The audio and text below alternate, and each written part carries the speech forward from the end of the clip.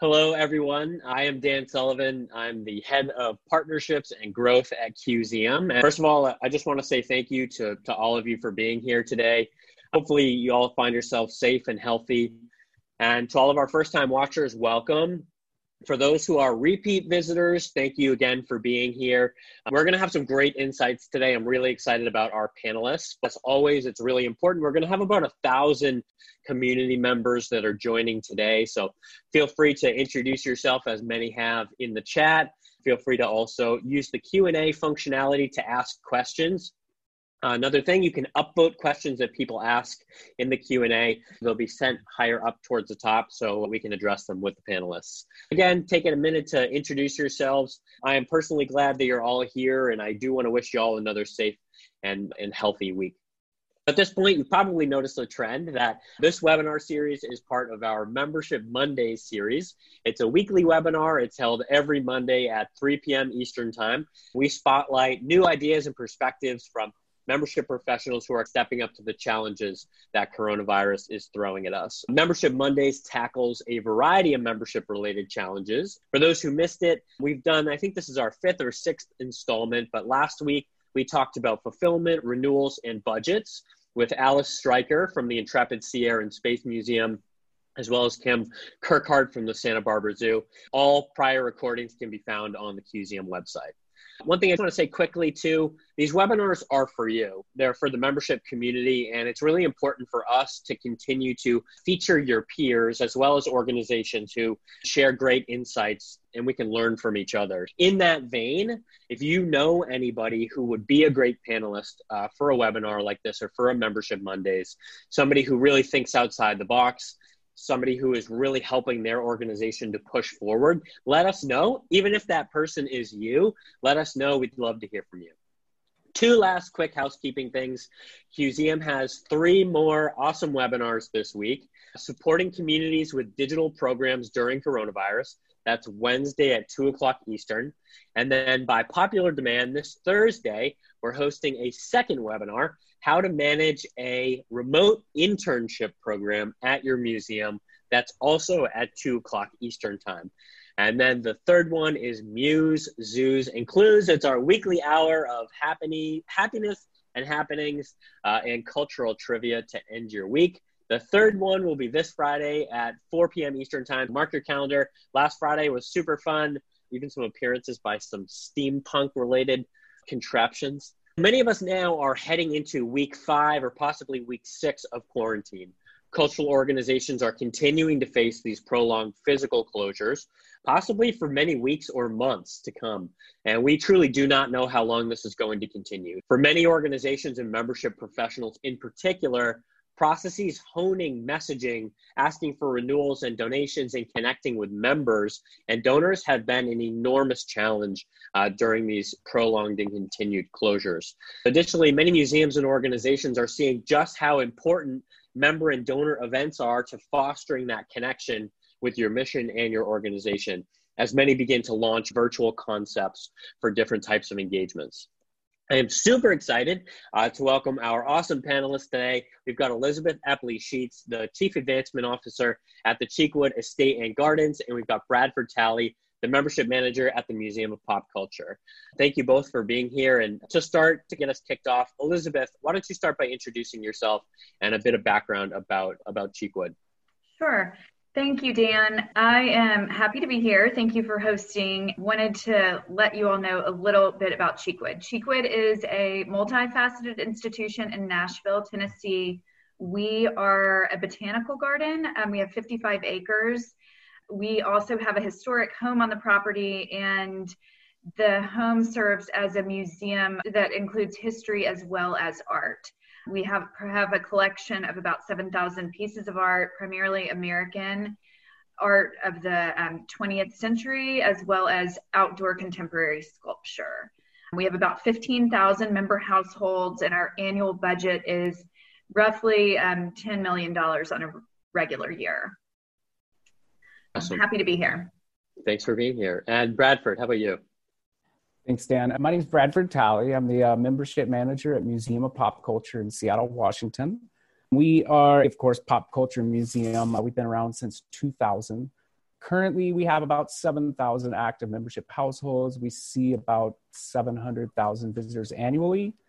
Just like pop culture, our content and exhibits vary wildly from music, science fiction, video games, and it changes. It's everything under the sun. At Mopop, our aim is to make creative expression a life-changing force by offering experiences that inspire and connect our communities.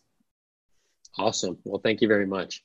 We've got some questions for the different panelists. As a starting point, how do you typically communicate with your members and donors? What platforms and what channels do you use? Bradford, do you want to start us off with this one? Yeah, sure. We've been communicating about 90% digitally since 2017 when I took over the membership department. This is partially due to our visitor base probably leans a little bit towards the younger side, so it wasn't that difficult of a transition. The money spent on a lot of our direct mail campaigns and stuff could not be founded, so we moved to digital. We have 2 evergreen postcards we currently send for renewal. Right now, those things are on hold, but typically it's mostly digital. I would say when it comes down to the end of the term, 99% digital communication. Awesome. And Elizabeth, how about on your side? We skew digital as well on all of our communications. We do send out on a regular basis. We would be sending out hard copy renewal letters, and then we do a hard copy mailer once a quarter to members. But generally, we're doing a lot of communications via email, and then we have a wide social media reach as well, which is, of course, a variety of members and non-members. Great. Now, Elizabeth, have you switched up the channels that you're using during this closure? What are you finding to be most effective right now? We are really trying to hit our members with definitely via email and social media, and then directing people to our website. We're doing a lot more blog posts. I know we'll touch on this later, but we have moved some of our programming over to the digital realm. Really, at this point, we've stopped all print communications since we're not in the office at this point, and also due to budgetary restrictions. So we're just going digital. Awesome. And Bradford, how about you? Have you seen any channels performing better than others? I would echo, honestly, what Elizabeth said. With our digital communication, we didn't change up much with our newsletter content. We have always been pointing towards our website or pointing towards our blog. We've had some really cool engagement on our blog, interactive engagement on our blog with Mopop Madness that replaced the March Madness, bracketology type fun stuff. In my opinion, I think I've been seeing some pretty decent rates with all member newsletters. With those, we're seeing open and click rates staying as high as they normally are. I feel that's promising. It seems like we're staying relevant in their headspace, even while the doors are closed. Hopefully we see something come from that. Awesome. Let's talk about messaging and tone for a second here. When you're sending renewals, acquisition campaigns, even just asking for donations, what messaging or tone are you using with that right now? And how has that shifted due to coronavirus? Bradford, do you want to start us off? Or Elizabeth, yeah. I'll take it. We have really been trying to keep a positive tone, first and foremost. And we look forward to welcoming you back to Cheekwood when we can. With that said, please renew your membership. We need your support now more than ever. We're also doing, right now, if you renew, you will automatically receive 13 months for the price of 12. And we have some other promotions going as well. But that's our general tone. And Bradford, how about on your side? At Mopop, we are staying positive as well. The voice between GA and member folks hasn't really changed. It still is speaking to what we are missing out on revenue-wise. We are always asking for gifts in there. And that carries over to all of our renewals as well. Fundraising messaging during this has been pretty personal. It's been forthright, telling the story that the donor can help our doors stay open. And also being frank about the revenue lost. I mean, that you got to be straightforward with them, as transparent as you can. These are important folks in our revenue lines. Helping those folks remember that how we impact their lives and the way that we impact their lives could be affected by how we come out of this. I think that's super interesting, that idea of just being transparent, open, and honest about the fact that, hey, you know, I mean, for all of us, or all organizations are seeing no gate revenue coming in at all. Being transparent about the fact that, yeah, we've really taken a hit. This has been a very challenging time for us. That really does go a long way. Yeah.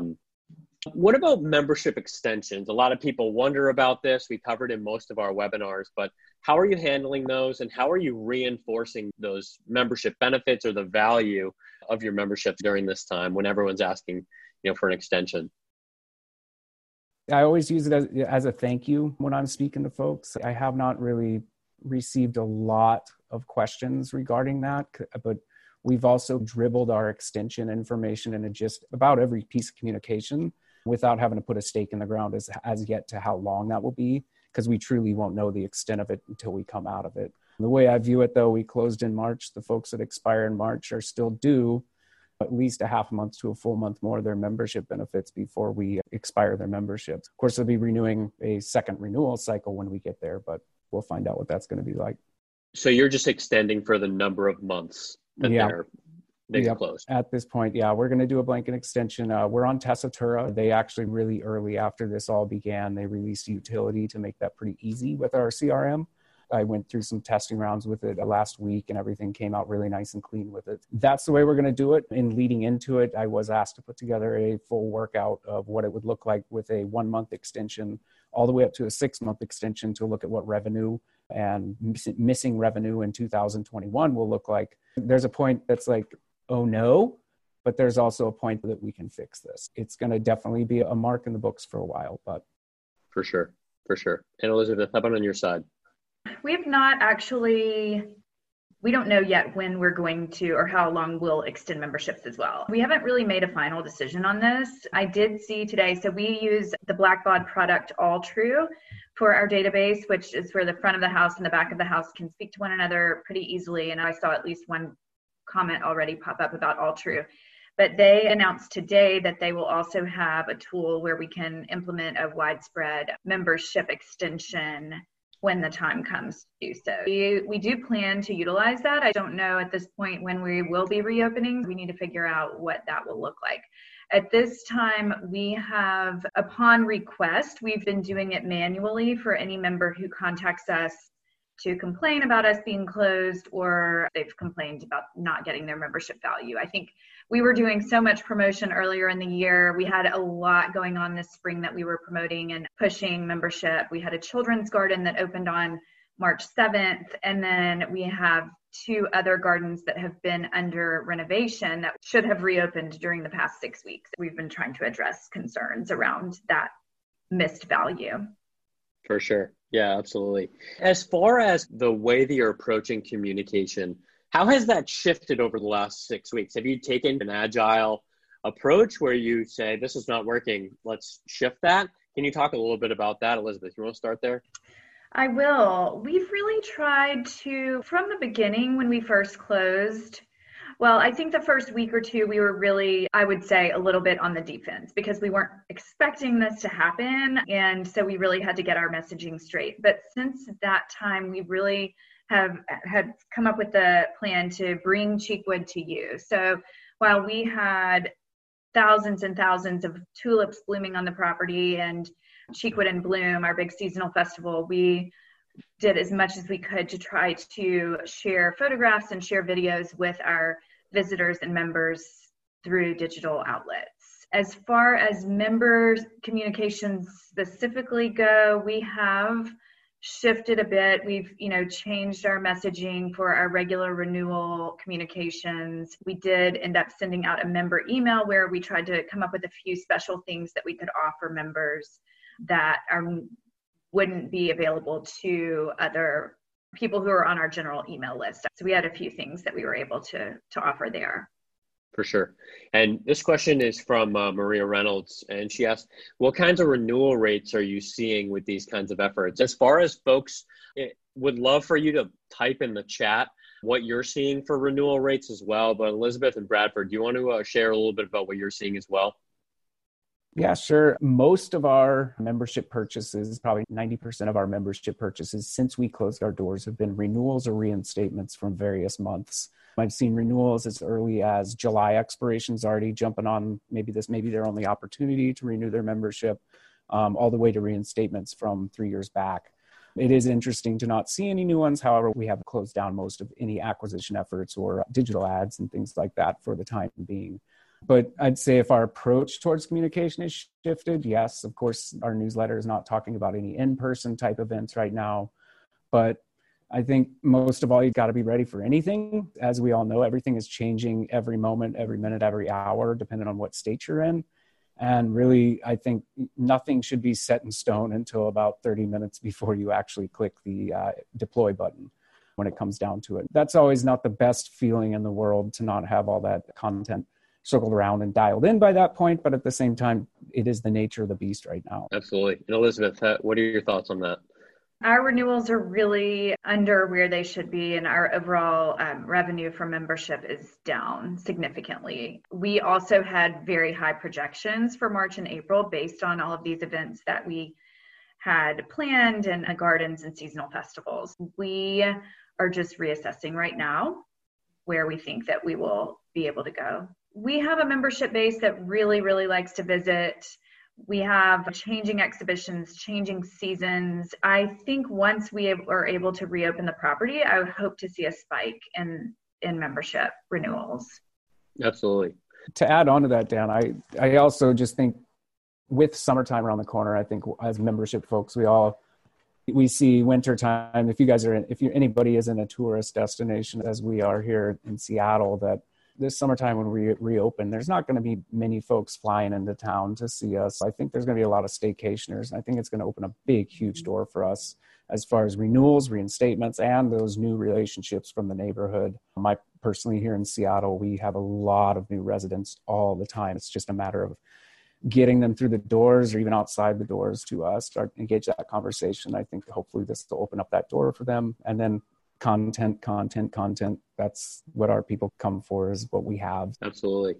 This question is from Lindsay Nielsen. She asks, do y'all communicate separately with the membership base, as well as including them in general communication, member newsletters, phone calls, direct emails? Can we talk a little bit about that for a second? Elizabeth, you want to kick us off there? Absolutely. We typically include our members in all of our general email communications, and then we often send a separate additional note out to members at a different time. We're staggering it so they don't get hit too frequently. But we sent about 10 days ago, probably, an email that was just to members. We sent a digital puzzle that was taken from a photo of Cheekwood. We found a tool online to create this digital puzzle that you could do, which was cool.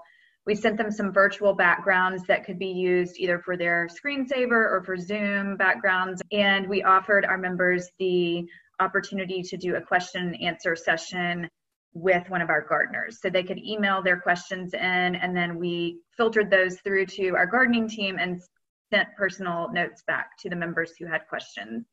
The other thing that we are in the process of doing right now is actually making personal phone calls to. With 15,000 members, we can't make them make a phone call to everyone based on our staff, but we are starting with all of the members who have either joined or renewed, mostly renewals, the past 6 weeks, as well as our upper level members. We are calling people to thank them and really try to let them know that we are thinking about them and we miss them and look forward to welcoming them back. Really, and it's interesting too. Other folks have mentioned the same thing. We're calling people, and we don't typically do that, but people are quite receptive to hear from us, and some of them are even a little bit chatty, to the point where I think maybe some are sick of talking to the same people that live in their house. And Bradford, how about you on that one? Yeah, I also get sick of talking to my cat all the time. Yeah, the difference between our GA and member communication throughout most of my time in my involvement with newsletter, we are messaging very similar things in just different ways for both of those groups. Mm-hmm. Currently, to try to trim down on how much the volume of email that's going out, considering that's primarily 100% of the way that we're engaging with folks, aside from social media, to try to make those as much in line as possible. If there's a newsletter going out, I'll make a renewal version of it. We'll have a member version of it and a general version of it with slightly varying parts of the blurbs, or the blurbs being entirely different. Just depends. Once we get reopened and get everything rolling again, then we'll go back to a normal smaller groups receiving segmented messaging. But currently we're trying to not overwork our email guy right now, because we know there's a lot coming down the pipes for him. For sure. And actually, while we're on the subject, Elizabeth, this question's from Allison Mallard. She's asking, what type of content does your quarterly mailer include? Can you talk a little bit about that?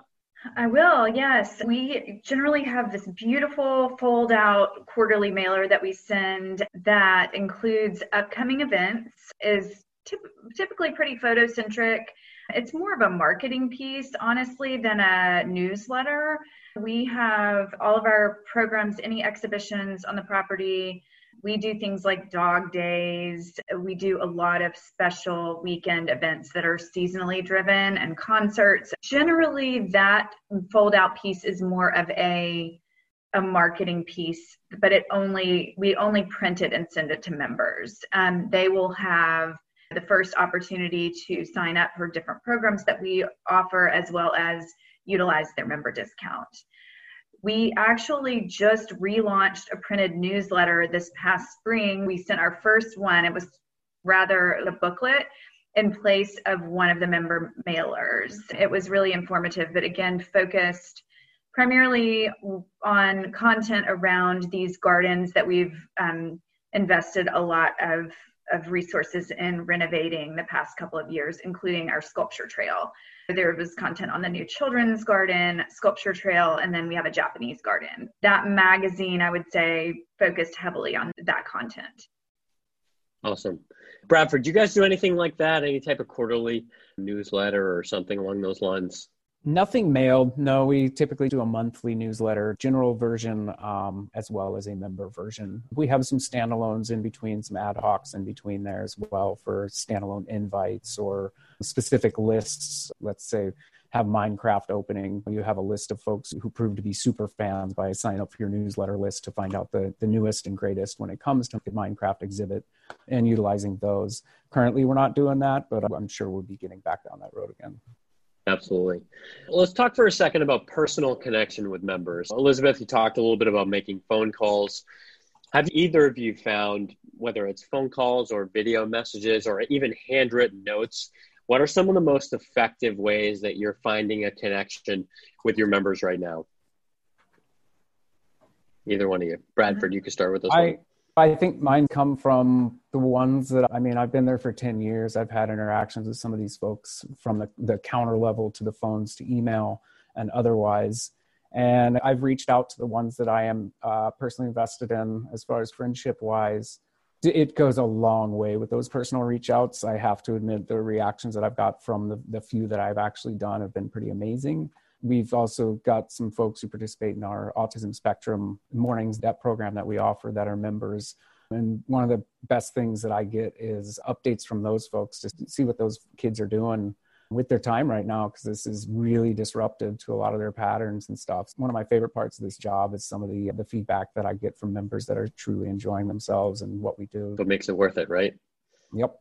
That's awesome. And Elizabeth, how about on your side?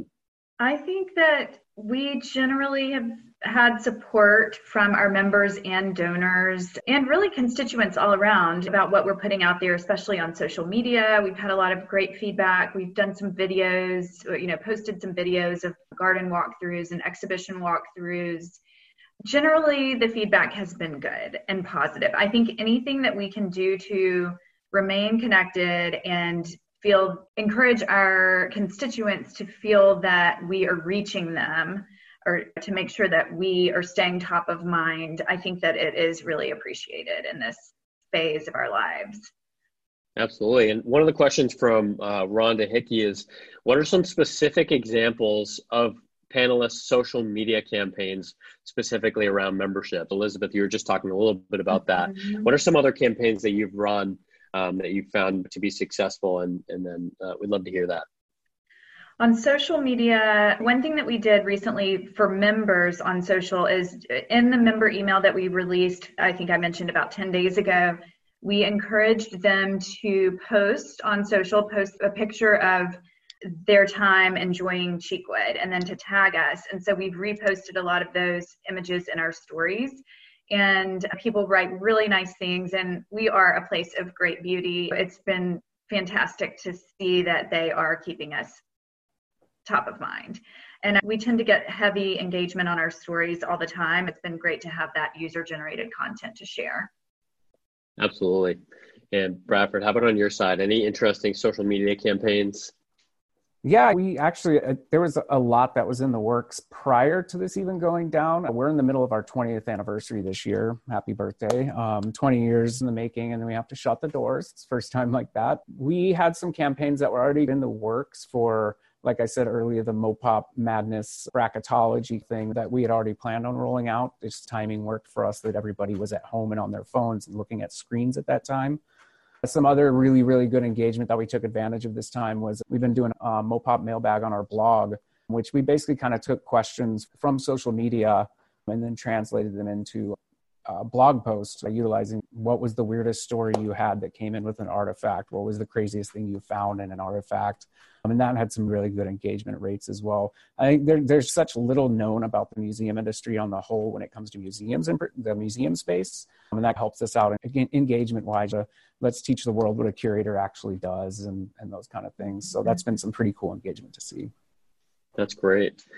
What are the most asked questions that you've received from your members during this time? How are you responding? And have you developed any messaging or templates or scripts to respond to some of those frequently asked questions? What's helping you be more efficient there? Elizabeth, you want to start? Well, I would say the number one most frequently asked question right now is, when are you going to reopen? We do have a script that we came up with. I don't have it in front of me at this moment, but it basically states that we are abiding by the regulations that have been put into place by our local and state governments, and that we will look forward to reopening as soon as we can. Awesome. And Bradford, do you want to jump in on that one? I'm a big user of sent messages. I can usually remember the last time I responded to a similar question in the past week. So I'll go back to that message and literally copy and paste it and alter it for whatever guest I'm speaking with at that point. In my mailbox, as of recently, it's been membership extensions. Really, I think one of the cutest things is I had a 10-year-old kid reach out on his own behalf and let me know he was part of a family membership, but he was very concerned that the Minecraft exhibit would close before we reopened. And he was wondering about the extension of that and his membership, but he was super stoked to hear that we were going to extend memberships. I've had an ask for a refund. I responded to them with my best response possible to let them know that I do anything I can to keep them on board, just to stay tuned. I haven't heard back from them yet. And then a couple exhibit run questions and a handful of folks asking about their fulfillment from their purchase just prior to doors closing. Physical fulfillment, it's one of those things where usually about a week after sales is when we're getting them in the mail. So everybody from about March 12th, March 7th is still sitting unfulfilled at this point. There hasn't been much action in that space, to be honest. But those are the questions we've been seeing. We message with everybody, and everybody tends to understand that we're going by what our state officials are saying. And hopefully when it comes down to it, our state officials are really clear about the guidelines, especially for the reopening of whatever industry you're in. So we can clearly message that on to our members. So they know they're going to expect differences when they come to see us, but I think it's clear as day the importance of letting them know that different experience they may have when they come to see you. Get that out in front of them. Absolutely. This is more towards Elizabeth. On Tuesday, May 5th, many organizations are organizing #GivingTuesdayNow campaigns. Is that something that either of you are doing? Can you talk a little bit about what your participation looks like there? Elizabeth, can you start us off there? I will. We are participating in Giving Tuesday now. We do, like everyone else, we greatly need donations and contributions at this point and need as much revenue as we can get in the door. We will be participating. We are wrapping it into a local fundraising effort that our Community Foundation of Middle Tennessee has, which happens to fall the following day. We have Giving Tuesday now, followed by the Big Payback, which is local, and then we have National Public Gardens Week. We will be using a campaign called Keep Cheekwood Blooming that will basically take us through all of that time period and try to raise money around those dates. Awesome. Bradford, are you doing anything around Giving Tuesday now? Yeah, it's our advancement department is actually, we have something locally here. It started out in Seattle. Now it's spread out into the entire state of Washington called Give Big. Give Big Washington is a fundraising event that starts with early giving on April 15th and culminates with a 48-hour public campaign on May 5th and 6th. For our Give Big, we're going to have a full day-long social campaign along with a little bit of social lead-up. As I've said, we're communicating a little bit heavily via email right now. I think we're staying out of email for this campaign in particular, but we're going to be soliciting the all-day social campaign pretty hard. We're going to be asking donors to donate through our personal Give Big site that they set up for each organization that's participating. We hope to see some action from it. Absolutely. This is an interesting question from one of our anonymous attendees. They asked, how are you ensuring quality and professionalism of newly developed content throughout this period? Are you doing it yourselves? If you're not doing it yourself, how are you handling that? I personally have not been involved in any of our virtual programming that we've done with MoPOP. It's been our wonderful, wonderful, wonderful audience engagement and public programs and education folks handling all that. I have to say with our content at MoPOP in particular, it does lend itself pretty easily to the digital realm, and the fandom will follow no matter what. There's some bumps and learnings in the road on your way there. I think we've done really well with our online programming, and each time has proved to be more popular and more people staying online. For sure. And Elizabeth, how about on your side? To maintain quality, it's been a real collaboration between the marketing team and more of the programming side of things. We have an education team, an art team, and a gardening team, and they have really worked closely with our marketing team that I oversee to create these programs that can be communicated digitally. We have really kept it to things that people can do on their own time rather than trying to schedule events. We've tried to give people content that they can enjoy and utilize on their own time. We've done some things for kids specifically. We have a TOTS program that we have put online. It's usually on site where kids come in. We have story time. We do art or garden activities that are related to the story that's being read that day. We've been trying to post a couple of those projects that parents can do with their kids at home a couple of times a week. And similarly, we have a Drop Everything and Read Day that we've moved online. These are things that we are developing with our own team. Awesome. Here's another interesting question. Do you have any advice or thoughts about rescheduling postponed spring events to the fall? How are either of you handling that? Even gut feeling on how to handle those if you're not in that situation? I've personally postponed one event twice already. We just let them know we're working with state officials' guidance. At this point, the event was originally scheduled for March 28th. It moved to May 9th. Now it's going to be on August 1st. On messaging it, I'm still messaging that the tickets that they have are still going to be valid for this event. I'm not mentioning any programming as far as the postponement goes because I don't want to put any stakes in the ground as far as what food I'm going to be serving them, the treatment they can be expecting, because we truly don't know what that experience or what they're going to be comfortable with is by that point, or the required experience will be.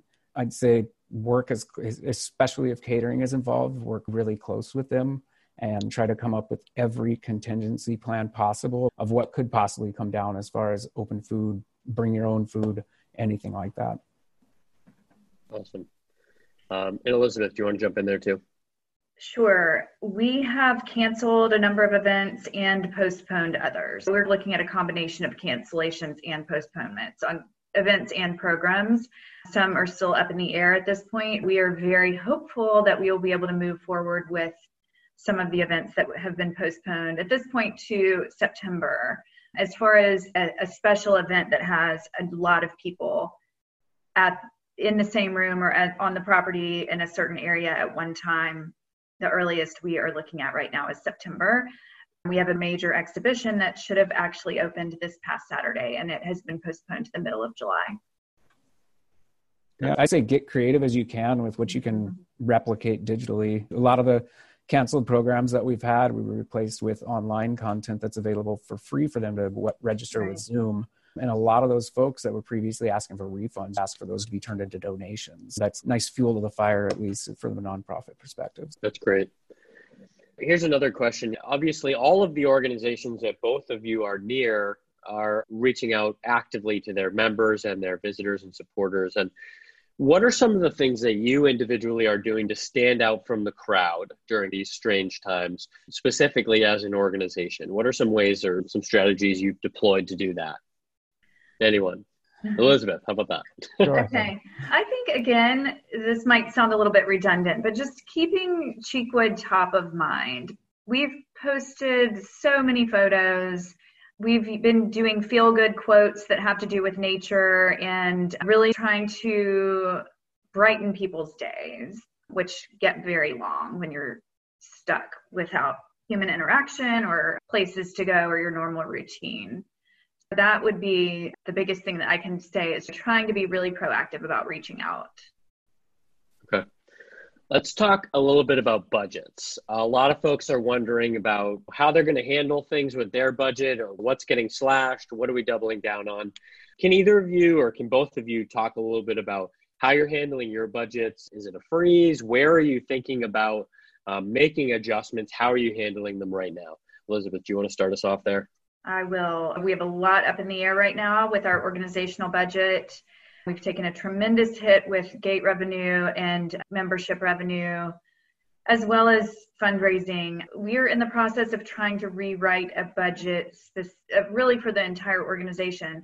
As far as membership goes, I'm in conversation right now with our membership manager and our CFO to determine where we think that we will be able to land later this year. Luckily for us, our fiscal year is actually the calendar year, which is very unusual at a nonprofit organization. I think we have some time possibly to recoup some of our losses. It's challenging. No one knows what's happening right now. For sure. And Bradford, how about on your side?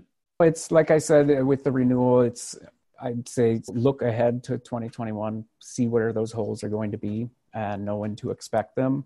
For this year, personally, conferences, unfortunately, I'm sure everybody's feeling that conferences being canceled, moved online, et cetera. I would say I also am looking at one less event than I typically try to plan, and maybe dependent on what catering needs end up with some of those events that I had planned and still have on the calendar, the catering need may be a little bit less, and that's going to save a bit of money when it comes down to it. We are lucky enough, just like Elizabeth, our fiscal year runs with a calendar year, and we have a really, really big exhibit that still is on the calendar for late October. We, of course, had a little bump in the budget planned for that time. We're really going to have to capitalize on what comes in from that when our Disney exhibit does open. But we'll see when it comes with that. We always underestimate, in my opinion, of what actually ends up coming with some of those traveling exhibits and things. I think it's wise to do so, but hopefully we'll be able to refill a little bit of what we missed out on at this time. Definitely. Let's talk a little bit about virtual events. Lots of folks in the Q&A are asking about this. And by the way, if you're reading through the Q&A, you can give a thumbs up to a question you're also wondering about. That will push up some of those questions to the top that more folks are wondering on. We're going to talk a little bit about virtual member events or virtual events in general, even if they're just for visitors at all. These are something that a lot of organizations are launching to continue to connect with their membership base during closures. And Elizabeth, at Cheekwood, we know you've been doing a little bit about that. Lots of folks were asking about your puzzle-related events. Can you talk a little bit more, generally speaking, about your approach to these types of events, how you go about planning and executing them, and really the nuts and bolts of what's the platform you serve them on? How do you deliver that experience? We haven't actually organized people all at the same time to participate in one virtual event in a format such as this, like a webinar or anything like that. Basically, what we've been providing are opportunities for followers on Instagram. We've offered stories where we've said, ask a gardener, and then we did a video where one of our gardeners actually was out in her backyard answering the most popular questions that came up. That was general, not just limited to members. We also, trying to think, we Drop Everything and Read Day is typically an on-site program that's a day-long, a Saturday event that's typically geared more toward school age, elementary school and preschool age children. That has been made into an online month-long event. What we're doing is providing content that then people can actually use on their own. It's not a true event in the sense that it has a specific time and date anymore. The puzzle, we actually found this digital, I can't remember the name of it right now, but I can send it later. It's an online service where you can actually put a photograph in and make an online puzzle, and you can use your fingers on your iPhone or your mouse to complete the puzzle. And it was pretty fun. That was a fun one. And that was offered to members only. Awesome. And Bradford, are you guys doing anything like that? We don't have any member-specific events going on that we've been able to translate digitally. However, the digital events that we have run, like I said before, where our content really leads itself down the digital realm anyway. I think I told you guys on Friday about we've got a horror movie exhibit. In that horror movie exhibit, we had the 100 horror films you need to see before you die. We've been doing some online virtual watch-alongs. We had one on Friday night with Blair Witch Project and actually had one of the directors on as one of the guests on the Zoom call. We actually had our best engagement rates that we've seen yet for these online events that we've done. I think it clocked in at over 3 hours. But I would say if you guys are in a space where that would be a fun thing for your guys' organization, then this is the time to maybe do those reach outs to celebrities and the like, just to pull them in. They've got a huge amount of reach for them to get online. I can guarantee at least 20 of those people came from that guy's following to come see what Mopop is up to. But that's great. Another question. Let's talk a little bit about the in-person events of the future. Are you planning those out right now? How do you think those are going to look different? Is there any type of mindset you're applying as you start to put pen to paper on some of those future events? Yeah, for us, I think for me personally, I try to do a monthly smaller event and I try to do a quarterly larger event. For me personally, the monthlies don't worry me as much because there's lower attendance, lower propensity for attendance anyway. The larger events make me a little bit nervous because of the cost that goes into those. The more I look at it, if I can cut some cost here and there, it could be wise to maybe have multiple of the same events. That way I can reach a few more households that I really want to get in those doors. If we're, let's say, living by a less than 250 people in the building type rule, or a little bit more of a hurdle to even get in the building when it comes down to it.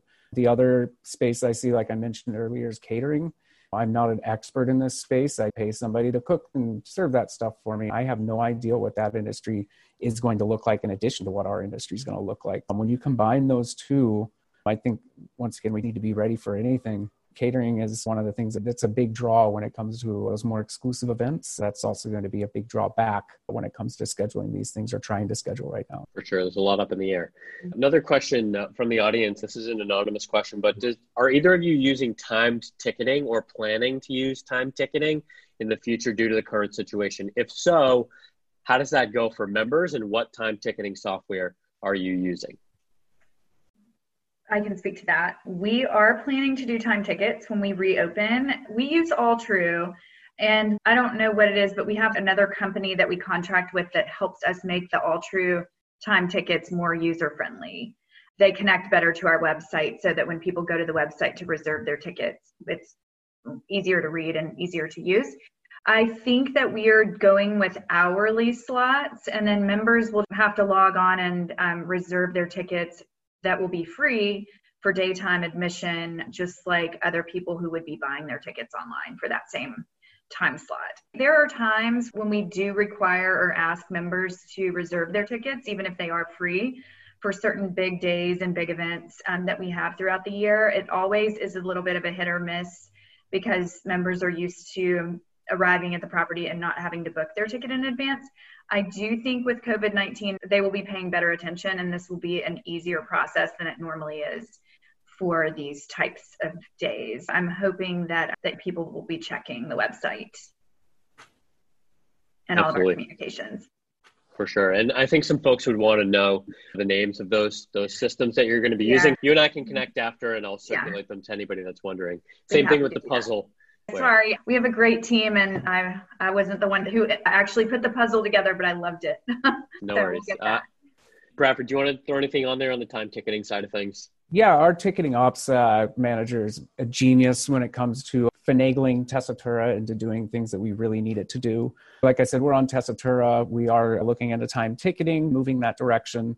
We haven't done it for the entire museum that is time ticketing before. We've done it for individual exhibits, special exhibits, to keep crowds down in those. This will be a new space for us doing it for the entire museum. I think as far as for members, I've been told that we're going to try to keep it as normal as possible for those folks to be able to walk up In addition, of course, messaging to them that this is the new normal, that your best bet is to reserve those spots online. However, always have a little bit of room space for each one of those entry periods to let members in and those other handfuls of walk-ups that you'll have, of course, while pulling those members in before the other walk-ups. Time ticketing is pretty finicky, even with one exhibit. If you haven't done any studies on dwell time in your galleries or your full museum or full experience yet, it makes it a little bit more difficult. You kind of got to go on what the hearsay is. It's best to be on the safe side, though, to save some of your cap. For sure. Here's a question from Thomas Knowles. I'm wondering what you're going to do for older members, or what you're doing for older members who aren't as tech savvy. This is coming from Tom at the British Museum. That's a great question. At this point, we are not only not in the office because we're working remotely, so we don't have access to normal printed materials, stationery, and things like that. But we also are on a spending freeze, so we are not allowed to really outsource any print jobs or direct mail. When we reopen, we will hit our members most likely with a postcard. We plan to offer senior hour every morning from 8 to 9, and as well as member Mondays. I saw some chats popping up about what we will be doing for members, what different organizations plan to do for members when we reopen. We plan to do most likely a month, maybe 6-week long welcome back time period where we will be open from 8 a.m. to 8 p.m. And those are longer hours than we typically offer. We're usually open from 9 to 5. We'll have 8 a.m. to 9 a.m. seniors only, and then Mondays actually are members only, whereas normally we would be closed on Mondays to the public altogether. I do think that they will appreciate that. We do have someone who answers the phone for members and would obviously have that phone number on any communication that we send out so that they can be taken care of. Awesome. Bradford, anything else you want to throw in there? Yeah, we are mostly digital communicating as far as, especially outside the member realms. The folks who do desire a little bit different type of engagement, we are more than welcome to work with them. I have access to the membership voicemail and email, and anybody that does need to reach out that needs to know any more information, we're always here for them. The door is open for them. The email door is open, or the phone is here for them. There's a handful of our member base out there that asks for this kind of thing. More and more these days, it's become fewer and fewer. Absolutely. So we've got time for one more audience question. Can you talk a bit about any plans or strategies for member experience upon reopening as opposed to the general audiences? Are you going to host member-only days early on, maybe making up for lost time, or doing soft openings for members, or even plans that might affect other traffic flow issues? That's a great question. I would love to kick everything off for MoPOP with just members only. I doubt I'm going to have much traction in that. With our monthly member mornings event that we do, I'd like to hopefully duplicate those efforts further down the line once we figure out what opening is going to look like. I like the idea of opening an hour early more than once a month. We'll see what that holds, but it's going to be a different experience. They should still have their expedited entry, which should help out things. So definitely. And Elizabeth, how about on your side?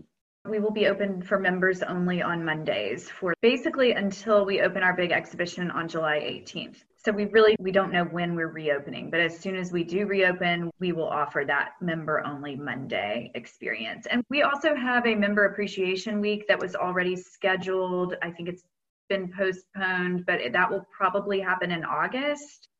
And we will have some special opportunities for members that week. The property won't be closed to everyone else, but members will be able to come in and enter for certain drawings, get coffee or refreshments, complimentary, that sort of thing. But we are definitely looking at ways to manage the crowds so that we don't have everyone coming for one big event. Awesome. July 18th actually sounds like a great day to kick things off, because that is my birthday. Oh, very good. Oh, thank you so much. Thank you so much. Only a few more months to go. Okay, I have one big question left. What is one big takeaway that you would want each person watching to be able to bring back to their respective organizations? Something you've learned, something you feel very strongly about. One big thing for each person to take home. Whichever you wants to jump in first. Nothing too profound or anything, but I miss what we do best more and more every single day. Yesterday, I woke up in the morning and wanted to go to the museum, and I haven't felt like that. I know that we have a massive amount of people out there that feel the same way that I did yesterday morning. Let's get back to doing what we do best, because that's what people want to. Thank you for sharing. Yeah, I don't know that I have a really profound answer to that either, but I would say stay positive, keep your communications going out, make sure that your members and supporters know that you're still there, and that you very much look forward to welcoming them back. I feel much like Bradford, ready to get back to doing things the way that we really can perform. And this has thrown everybody for a loop. We're all missing our regular lives. Absolutely. Well, thank you both for sharing. Huge thank you to Elizabeth. Huge thank you to Bradford for all your insights. And a couple quick things before you all go.